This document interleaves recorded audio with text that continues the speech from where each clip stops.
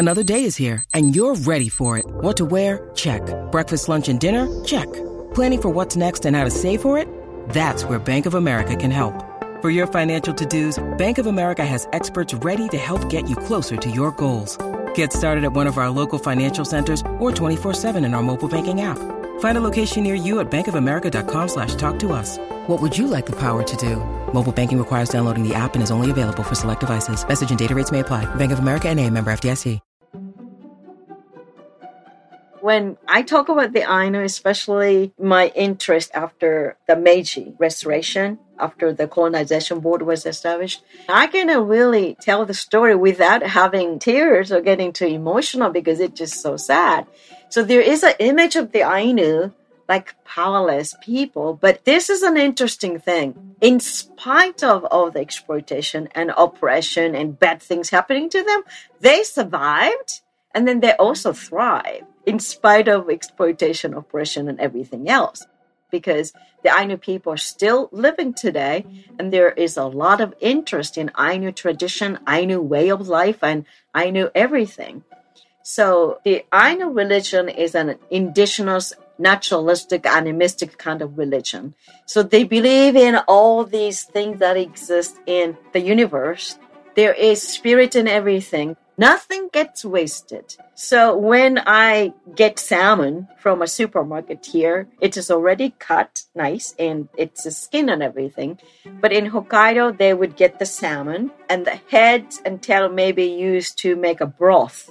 And then the salmon skin may be used for salmon skin roll sushi. There's a lot of attention in the Ainu way of living right now. Respecting nature, living with nature, and keep everything in a sustainable way. That's very, very good thing that they're doing. And actually, there is ecotourism in Hokkaido that they would focus on that kind of ecological way of life and other things. So in that regard, it is definitely not a lost culture. It's unlost and winning. Winning culture, I would say.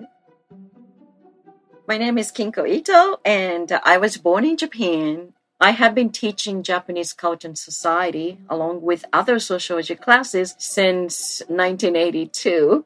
In 2011, I had a sabbatical, and that's when I started studying the Ainu.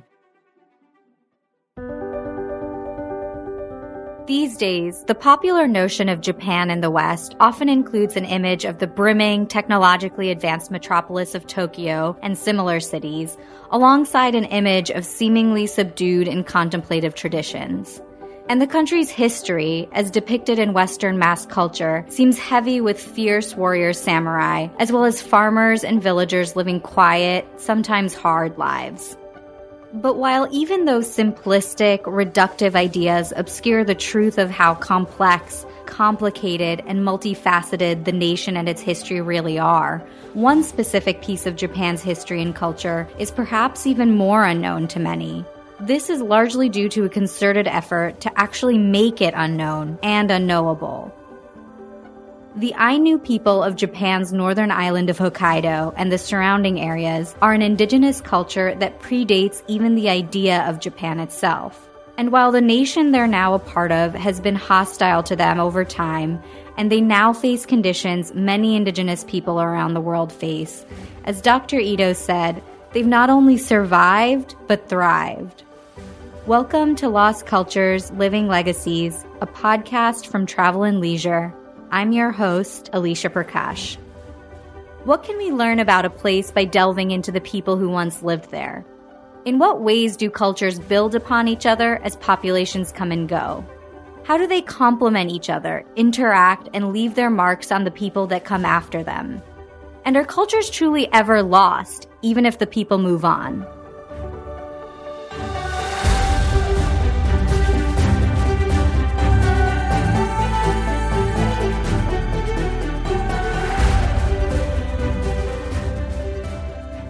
If you're unfamiliar with the Ainu, there may be a reason for that.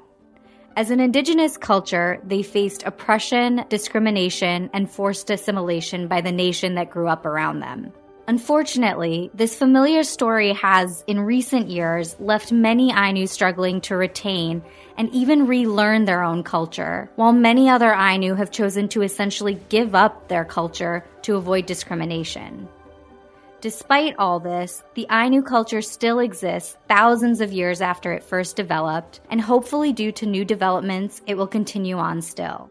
In a moment, we'll explore the history of the Ainu people, but first, let's turn to Dr. Kinko Ito again for a quick lesson on who they are. Dr. Ito is a professor at the University of Arkansas in Little Rock with a PhD in sociology. She has produced 2 documentary films and written a book about the Ainu. The Ainu are the indigenous people of Japan. That is the official title that they got in 2008. I mean, they've been here for a long, long time, but it is only in the 2000s when the Japanese government recognized them as the indigenous people of Japan. And just to be clear, the Ainu are one indigenous group recognized by Japan. Another group is the Okinawan people at the opposite end of the country. So the Ainu are both a racial group and an ethnic group. In everyday conversations, we kind of use a racial group and an ethnic group interchangeably, but there are differences, okay? So a race is a group that has the same blood or same biological characteristics, basically. So we can talk about people with different skin color, hair texture, facial features, and so on. But race is also a socially constructed kind of thing. That is, if you think that you are of this race, then you belong to that race. So it is a little bit tricky, but the consciousness goes with the notion of race. Now, Ainu are also an ethnic group.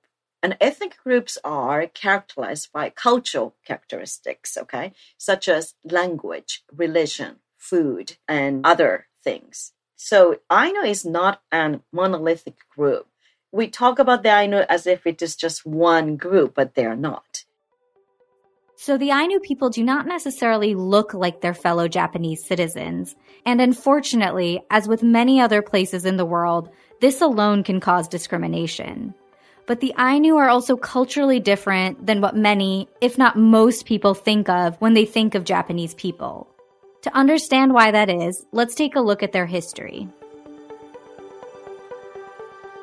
20,000 years ago or more, it is thought that a land bridge joined Siberia on the mainland of northern Asia to what is now the northern Japanese island of Hokkaido. The cold temperatures of Siberia are most likely what led humans to traverse that land bridge in search of a more hospitable environment to call home. Around 11 to 12,000 years ago, as the last ice age came to an end, a culture had begun to form among those migrants' descendants, a culture based around hunting, foraging, and fishing.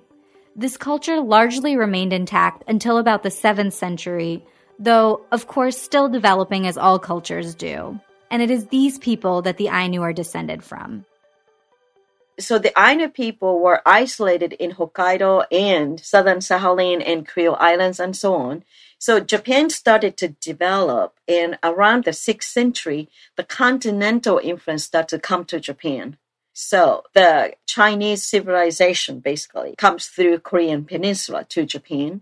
The Japanese people start to develop some kind of culture, like rice cultivation, and technical people came from Korea as well, like weavers, craftsmen, pottery makers, and so on. So the Japanese culture started to develop at that time, while the Ainu people just remained pretty much the same. So around 12th or 13th century, the Ainu culture started to flourish, and then they started to develop. The Ainu people are an indigenous people of Japan, and they have been on the Japanese islands for as long as the islands have existed. This is Dr. Kirsten Jomek, an associate professor of history at Adelphi University with a PhD in Japanese history. The Ainu have their own distinct language. They have their own distinct religious beliefs. They have their own culture. They have their own oral histories. They have epic tales and myths. The Ainu people have their own weaving and textile. So if you think about each country's formation into a modern state, like the United States, the United States wasn't always there. It started with the colonies and then expanded west. So with Japan, everything starts in the central Honshu region and then expands outward to the outer islands. So the Ainu people in Japan, they had a distinct relationship with the Japanese over many centuries. Sometimes they were kind of like on an equal footing. Sometimes the Japanese were trying to be more dominant. But what Ainu scholars really try to stress is that there is this long history of action and ability to move and protect their culture from Japanese invasion and colonialism. And so you can kind of see like two turning points in terms of the historical period. The Tokugawa period in 1600 to 1868, you have the Japanese forbidding Ainu to learn the Japanese language, making sure that they remain as distinct from the Japanese as possible. At this time, they forced some Ainu to become slaves and forced laborers in fisheries, and they were moving into the Hokkaido region. But this was not a period of absolute control, and you have Ainu leaders still maintaining their own way of life and culture. After 1868, which is officially when people think of Japan as modern, this is after the Meiji Restoration, after the abolition of all different social classes, there's no more samurai, everyone's a commoner. Hokkaido, which has always been seen as the land of the barbarians, or Ezo, it officially becomes part of Japan. It becomes naturalized. So it's part of the mythology of nation building, in which, in fact, it was colonized, people were assimilated, their land was taken away, their hunting and fishing rights were taken away. All that happens, but in the vocabulary of the time, it's all about these common regions just coming together, being part of Japan. So what exactly is the Tokugawa period and Meiji Restoration? Well, first it's important to know that while Japan has had an emperor since around the 7th century, the control that emperors have actually had over the country has not always been the same. At many points in Japanese history, these emperors and their families have been more or less only figureheads, controlled by other non-imperial families. Specifically, from 1185 to 1868, Japan was mainly ruled by a series of military dictators called shoguns. Their official titles in Japanese translated to barbarian quelling generalissimo and were nominally given to them by the emperors. In the year 1600, Japan had been ruled for nearly a quarter century by a pair of daimyo, or feudal lords, who weren't shoguns. But after a failed invasion of Korea and the death of one of these lords, Tokugawa Ieyasu came to power as the first of 15 successive shoguns of a new era. The 15th shogun in this line resigned in 1867, abdicating power to Emperor Meiji. And that is when Japan went directly from feudalistic Tokugawa period into Meiji period. The emperor was restored, and the last shogun, who was the 15th shogun, relinquished his power. So for some 260 years, the Tokugawa period lasted, the feudal time. And the Ainu people actually, during that time, they were like sea traders, and they went to Russia and China and other places trading seafood and fur and other items that were needed by these people, including the Japanese people in mainland Japan as well. So the Ainu were very active as sea traders and were good businessmen and everything. But at the same time, when Meiji government took over, that's when the sad history of the Ainu starts to begin. We asked Dr. Ito to tell us about the Ainu language, which is an important part of not only their culture and history, but also the way in which the Japanese sought to control the Ainu. The Ainu speak Ainu language, which is called an isolate language. That is, there are absolutely no relationships whatsoever between the Japanese language and the Ainu language, which is quite interesting, isn't it?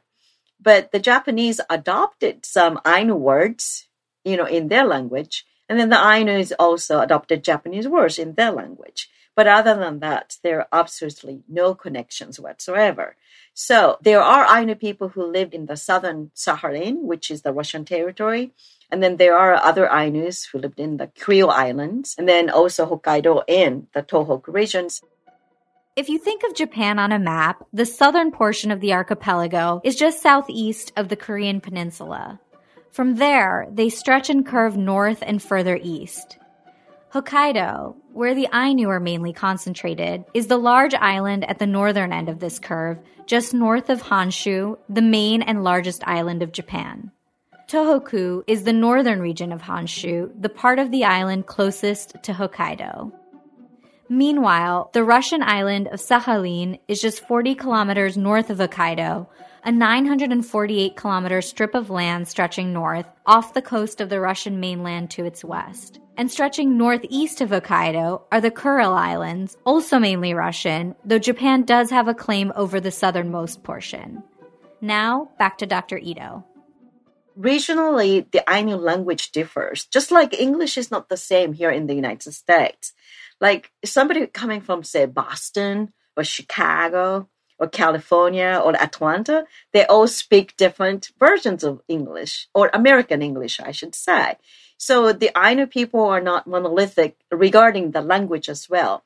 So depending on which region you're talking about, the vocabulary could be slightly different, or they may not understand certain words or certain expressions and so on. Also, they did not have a system of writing, and that really contributed to their disadvantage, because in order to do modern day education or business, you need to have written language, So they have a great memory because everything had to be transmitted orally, but the fact that they did not have the written language was detrimental. And the Ainu never ever formed a nation because they did not need to have a nation because they lived in nature.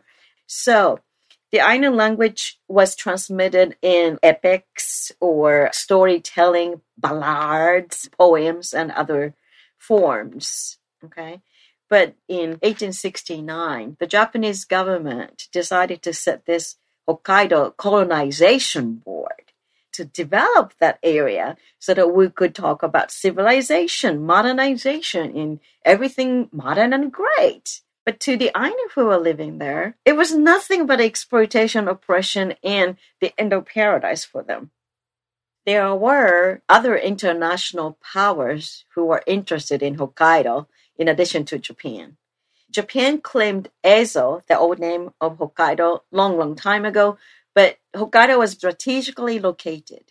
So Russians were coming down to look for non-freezing ports. And then there were also Americans, Dutch, British, French, all these world powers were interested in Hokkaido. And the Japanese government did not want to have Hokkaido become a colony of one of these countries, because the Ainu people could just kind of gang up with the Russians and say, well, we're not Japanese, we're, Russia, for example.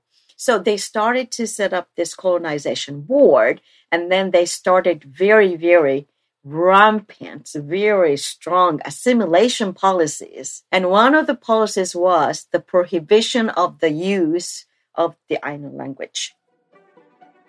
It's one thing to claim a territory for strategic purposes. It's entirely another thing, though, to try and force the people in that territory to completely assimilate.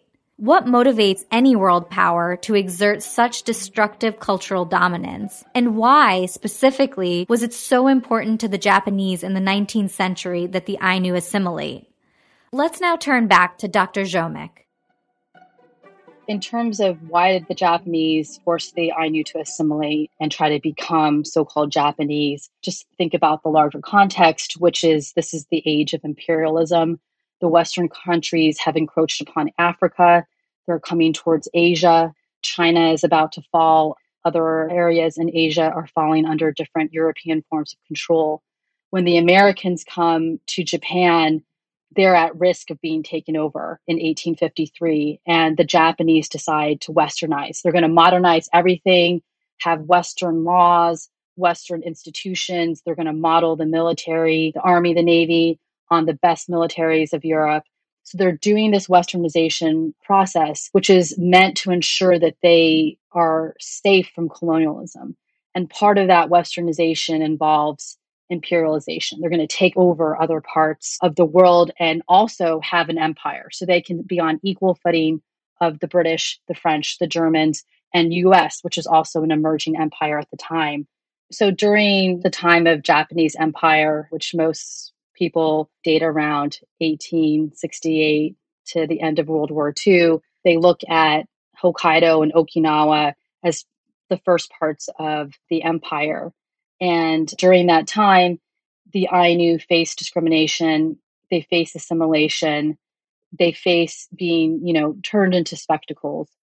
As the Japanese build their empire, they also have this sense of racial superiority, that they are more civilized, they're better capable of helping, backward peoples like the Ainu or like the Taiwanese or the Koreans to make them into modern subjects of the empire. So in 1869, the Meiji government established the Hokkaido Colonization Board so that Japan can claim Hokkaido is Japanese territory. Now, the Japanese government prohibited fishing salmon in the rivers and then prohibited hunting deers in Hokkaido. Now, the Ainu people, their staple food is not rice like other non-Ainu Japanese people. Their staple was salmon and deer. I actually heard about this when I was visiting a museum in 2011. This person who took me to the tour of the museum said, when you cannot catch salmon or kill deer, what it meant was death to the Ainu, because these were their staple food. And he had tears in his eyes, and that really made me feel so emotional. The assimilation policies that the Meiji government imposed on the Ainu were pretty harsh. So number one, they could not speak their own language.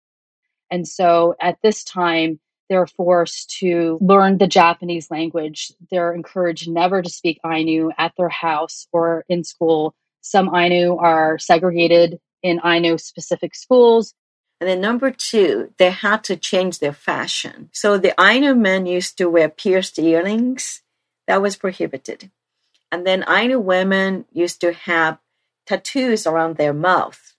Ainu women will tattoo their hands, and they will have a tattoo above their upper lip, which signify marriage rituals and coming of age.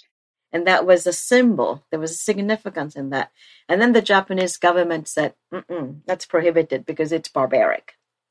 So the Japanese government had to do some kind of impression management because Japan was now changing. Okay, it was getting more industrialized, modernized, and there were so many Europeans, the Britons, French, Germans, Italians, and Americans coming to Japan to teach the Japanese new technology. And then the Japanese government also built all these fantastic Western-looking dance halls and other buildings to impress these foreigners that Japan is a modernized nation, which is different from the other Asian nations. So in that kind of huge wave of history, the Ainu people were discriminated and mistreated and so on. And one example is fishing. Ainu people made a lot of money and then they became rich by doing trade with all these people in Russia and China and other parts of Japan. But later on, the Tokugawa government again said that only the Matsumae domain, which is in Hokkaido, can do business with the Ainu. Domain is just like the statehood here, okay? So the Ainu have to go deal with these officials in Matsumae domain to do business. And one of the things was that they would have fisheries, and then they would let the merchant manage the fisheries, because the ex-samurais are not as good as managing all these people, but merchants were. So the merchants would take over, and then they abused the Ainu people. So they would recruit the Ainu people from all these villages, especially young men. So whoever can work, they would be taken away, whether it is in fishery or forestry or whatsoever. And the villages or the communities only had women, children, and older men and women. The younger people were recruited to work in these places to contribute to that Matsumae's finance, right? So the men had to work, and then it was very, very harsh. And when the Ainu people wanted to revolt against the people, I heard this story that somebody's grandfather, he did not want to obey what the Japanese boss told him. They were doing forestry, cutting trees and so on. And then the Japanese boss cut off his fingers as a punishment, for example. And then there were women who worked, and some of them were used as the Japanese men's local wives, wives in quotation marks. Basically, they were used as sexual slaves and so on by these Japanese men who worked there. So starting with that colonization board, once it was established, the Ainu people started to suffer from exploitation and oppression in the name of Japanese modernization process. We have to become modern and we have to become world power and so on. We'll be back with more after the break.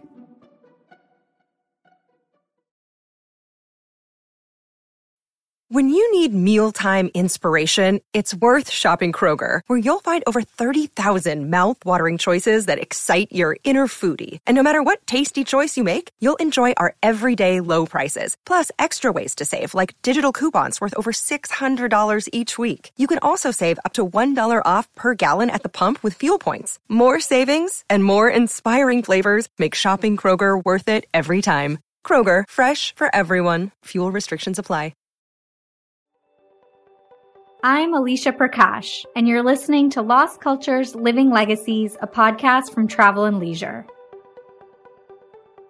From 1868 until present, the Ainu have had varying degrees of assimilation.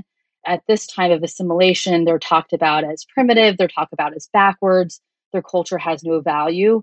And this is when you have a variety of Ainu responses. You have some Ainu leaders who stand up and they assert the value of Ainu identity. They assert the value of Ainu people distinct from the Japanese. And then there's others who want to assimilate, who learn Japanese. It's during this period, as the newly modernized Empire of Japan enters the 20th century, that the Ainu on Hokkaido begin to attract tourists and other people from outside Japan interested in seeing how they live. But as Dr. Jomick explains, this interest also helped to, in its way, spread the idea that the Ainu were disappearing. So in terms of this myth or this idea that the Ainu people are dying or that they don't exist, I mean, this is kind of a motif that you see throughout Japanese history.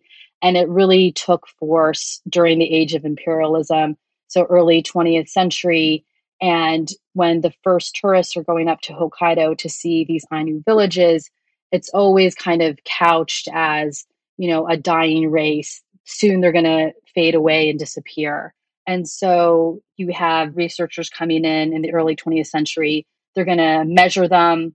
They'll measure their heads. They'll take their blood. They'll photograph them very clinically and talk about them as their objects.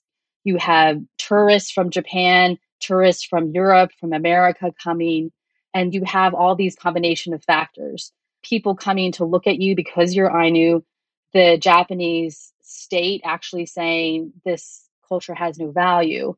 And then you also have tourism, which is also contributing to the idea that the only value they have is to be on display. And then the display of the Ainu is problematic because it presents them as being in the past. They're in a static position. That was then not accurate, and today it's not accurate. But what helped feed into that was various factors. One, these campaigns of assimilation. Don't speak the Ainu language, don't practice Ainu culture, don't wear Ainu kimonos, present as Japanese. So you have this kind of forceful idea that if you remain Ainu, you are backwards, that you're of the past. And so it's really remarkable that in spite of that you have several Ainu leaders and communities that still maintain the value and they did not assimilate. But the forces trying, just the attempt to try to assimilate, that's really strong. And then in combination with that is when you have more Japanese coming to Hokkaido, you have a lot of interracial relationships.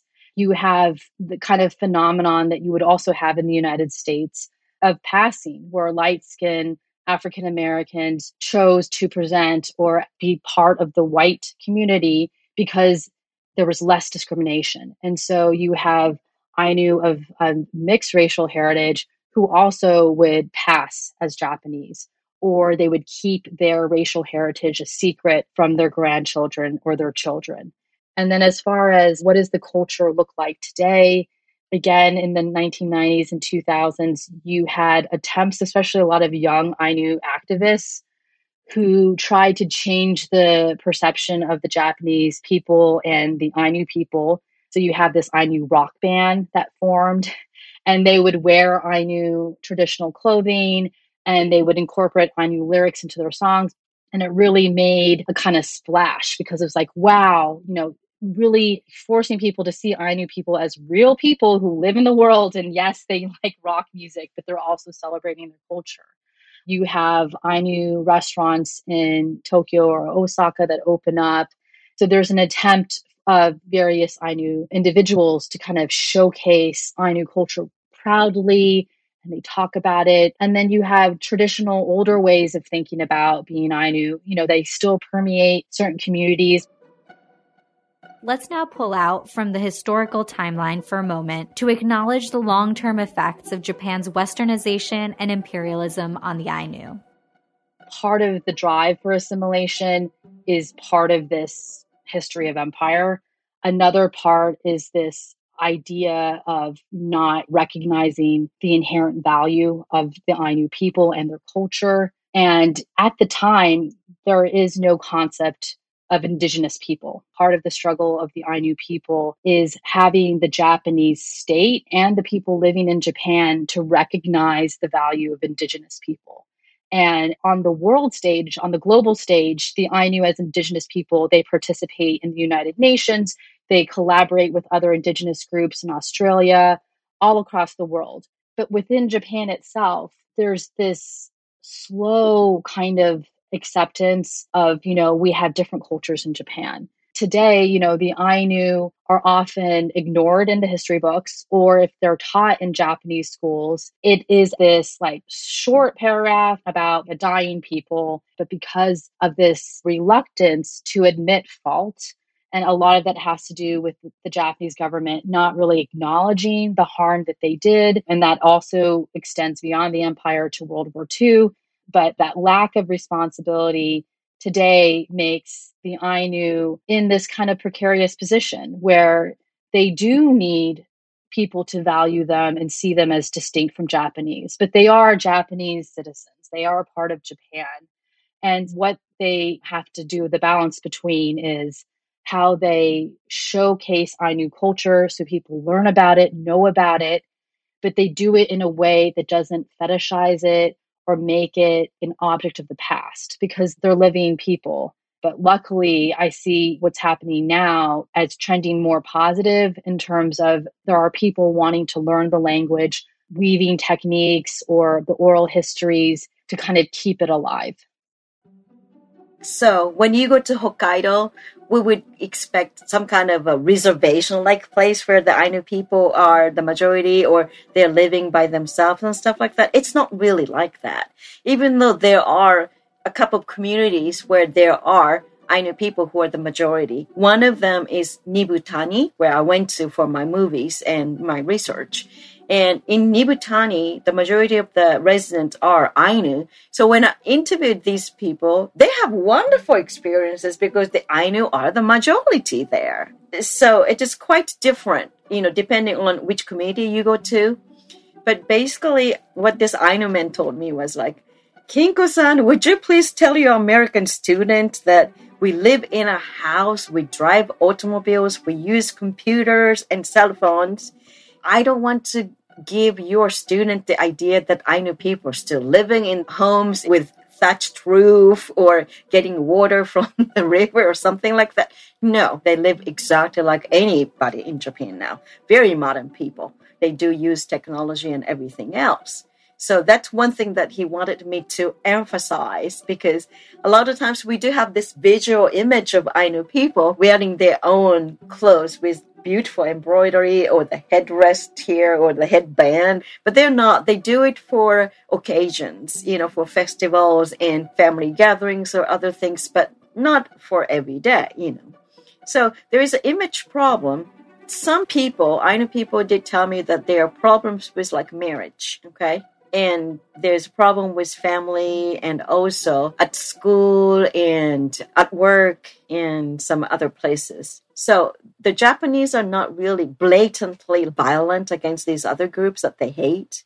But when it comes to the Ainu, especially in Hokkaido, there are bullying problems at school, so they lag behind. But nowadays, there are certain support groups, like tutoring or after-day school and other things. So regarding all these things, I think it is great because if there is a problem, then there is a remedy that you can find these days. But a lot of Ainu people do not go to universities. So when we think about that education is the key to your success, a lot of times, if you are discouraged to go to school, partly because of bullying or partly because of academic achievement, then it's very difficult. Also, poverty is another thing. In order to get education, you need money. So a lot of Ainu people tend to be on social welfare percentage-wise than the non-Ainu Japanese in Hokkaido. And let's not forget what Dr. Jomick explained earlier in the episode about the way in which many tourists and researchers have literally objectified the Ainu since around the early 20th century. This has often resulted in a fetishization of their culture that's effectively attempted to freeze them in the past or denied that they can be a part of the modern world.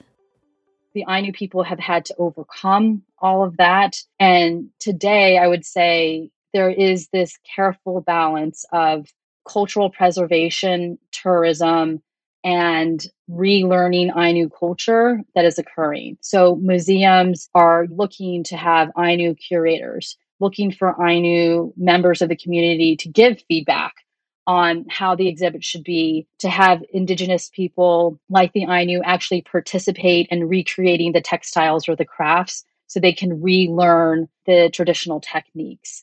And so what I think about the Ainu people today is that there's still this stigma of being different, of not being Japanese. So some Ainu do not visibly present or say that they're Ainu, but others do. And it's just a matter of navigating the differences between how people feel about their culture, because it's a very complicated history.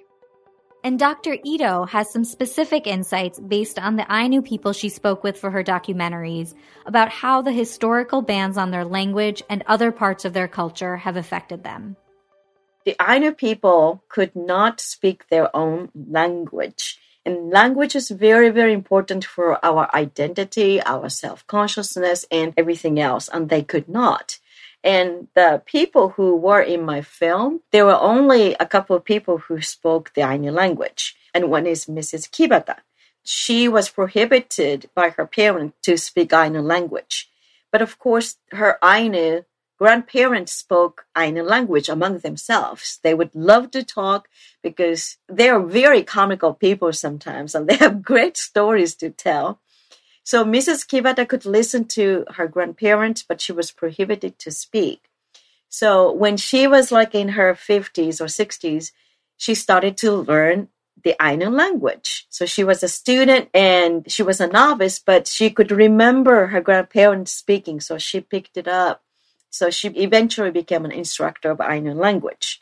And there are Ainu language schools now in Japan. There are several in Hokkaido, of course, and other places. And I think that's one of the greatest things because language is culture, and language is very, very important as a tool to transmit that tradition from generation to generation. As you may remember Dr. Jomick mentioning earlier, though, the Ainu are of course not only in Hokkaido. They are a modern people and many live in metropolitan areas. Dr. Ito has further insight. There are said to be like several thousand Ainu people living in the Tokyo metropolitan area. And the reason why they prefer living in the metropolitan area near the capital is because there's more diversity in Tokyo, obviously. So they're not only non-Ainu Japanese, but they're Ainu people and also Europeans and Asians and Latinos. And there are people from all over the world in Tokyo area. It is very, very diverse. So they can mix in or fit in a little bit better than somewhere else when they might stand out because of their facial features, for example. keeping in mind that tourism has been something of a double-edged sword for the Ainu as an indigenous people, as they balance their place in the world at large today with attempts to retain a cultural identity with traditions rooted in the past. What are some recommendations about how to interact with the Ainu culture responsibly? There are Ainu centers in Tokyo and Sapporo and some other places, and museums that do have Ainu exhibits. But if you really want to go deep into the Ainu art, craft, and food and other things, I think the best place to go is Hokkaido still. I would recommend people to go to Sapporo, and then there is Hokkaido Museum. And also, when you go to Biratori, there's Ainu Culture Museum and then the Sado River Museum of History right next to each other. And then about 5 minutes away, there is Shigeru Kayano's, his private museum too. There are also another one in Akan Ainu Kotan. Kotan means community. And actually there are 120 Ainu people living in that village area. And there are restaurant, craft shops, and so on, as well as a theater where they do singing and dancing. So there are certain places where they focus on the Ainu tradition and history and everything. And that's going to be very educational. I have several recommendations in Hokkaido. The first is Nibutani. And Nibutani has traditionally been a region that has a high population of Ainu people. And it has a lot of current Ainu leaders who are in control of not just tourism, but also the town board, the school board, part of the fabric of town life. Their family history goes back generations. So they've really taken a concerted effort, not just to create beautiful museums that showcase all these amazing Ainu artifacts and objects and textiles, and you can learn the history there. You can also see a recreated Ainu house, and if you're lucky, you might get to witness some sort of Ainu ceremony. And then I would also recommend Asahigawa, which is also has a high population of Ainu. They have several museums, and they also have a museum. The current person who runs is a descendant of the original Ainu founder. So it's very rustic, and it's about 2 rooms. It's not a flashy building at all, and it's amazing. Dr. Jomek was in touch later to let us know that she was referring to the Kawamura Kaneto Ainu Memorial Museum in Asahikawa. Then you also have in Asahigawa the official city museum, that within the city museum you have exhibits that have Ainu artifacts on display. And one of the Ainu scholars I met in the city was really proud of this museum and the Ainu's involvement in making it what it was. The last place I would recommend is Shiraoi, just because it is the largest Ainu museum that you would see in Hokkaido, but you would go there with a kind of understanding of a complicated history. Shiraoi is perhaps the most famous Ainu destination pre-modern times. So right when railroads get developed, late 19th century, early 20th century, tourism is booming. There's tour books about visiting the Ainu villages. Shiraoi is one of the first to put it really on the map. Today, that is where the National Museum of Ainu Culture is. And, there has been some criticism that the Japanese state, who has been responsible for colonialism and derogatory assimilation policies and taking away their land, dispossession, taking away fishing, hunting rights, would then be the ones who are exhibiting Ainu culture. There's a little bit of a dissonance. However, depending on who you talk to, the value of the state recognizing the Ainu in this way, it's really huge. But if you don't really know much about the history, or you're trying to look for some sort of mythical creature like the unicorn, like the way that you talk about it, I want to see an Ainu person, or I want to see that, if you change that mindset and you kind of just think about, I want to learn about this culture and understand this history in which the people have survived.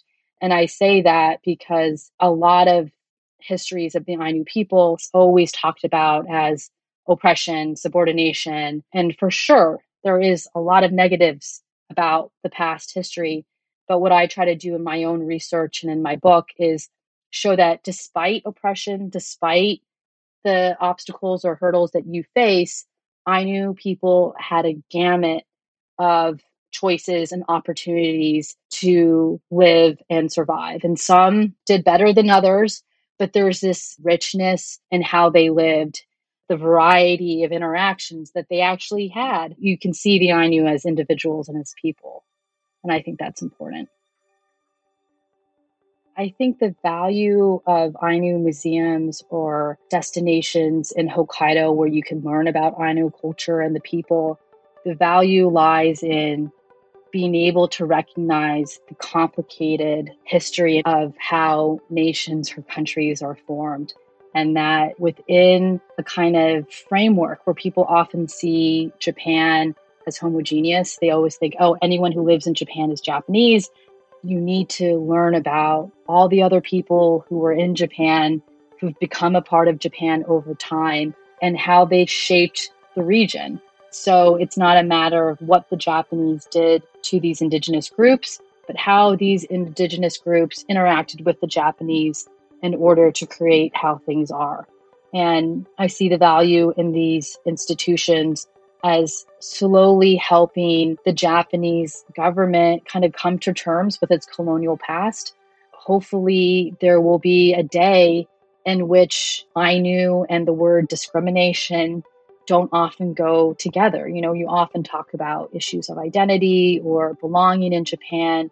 And when you start talking about indigenous people, or you talk about the Ainu or the Okinawans, oftentimes it just automatically segues to the past. And the goal isn't to erase the past, but the goal is to move forward to a place of acceptance of what was done in the past, that was wrong, and that how we treat people who are different from what we stereotypically think represents Japan is important, that we recognize Japan has this complicated history.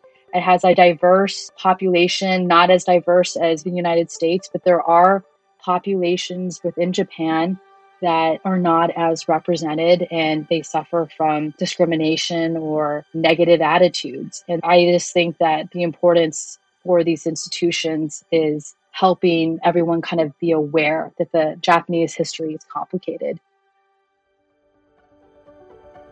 Thank you to our guests, Dr. Kinko Ito and Dr. Kirsten Ziomek. Be sure to follow Lost Cultures, Living Legacies on Apple Podcasts, Spotify, or wherever you listen to podcasts. And we'd love your feedback. If you could, please rate this podcast and leave us a review. We'd really appreciate it. You can also find us online at travelandleisure.com/lostcultures. In our next episode, we'll explore the Tongva people and culture indigenous to the Los Angeles Basin. We hope you'll join us.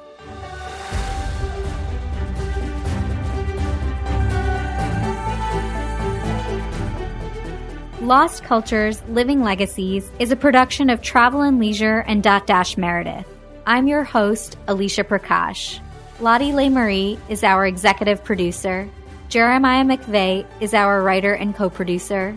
Dominique Arciero is our audio engineer and editor. Stacy Leska is our researcher. Kyle Avalone is our fact checker. This episode was reviewed by Brian Ahern, a panelist on Dotdash Meredith's Anti-Bias Review Board, as well as Mackenzie Price, Director of Anti-Bias Initiatives. Jennifer Del Sol is Director for Audio Growth Strategy and Operations at Dotdash Meredith. Nina Ruggiero is Digital Editorial Director for Travel and Leisure. Maya Katru-Levine is Luxury and Experiences Editor at Travel and Leisure.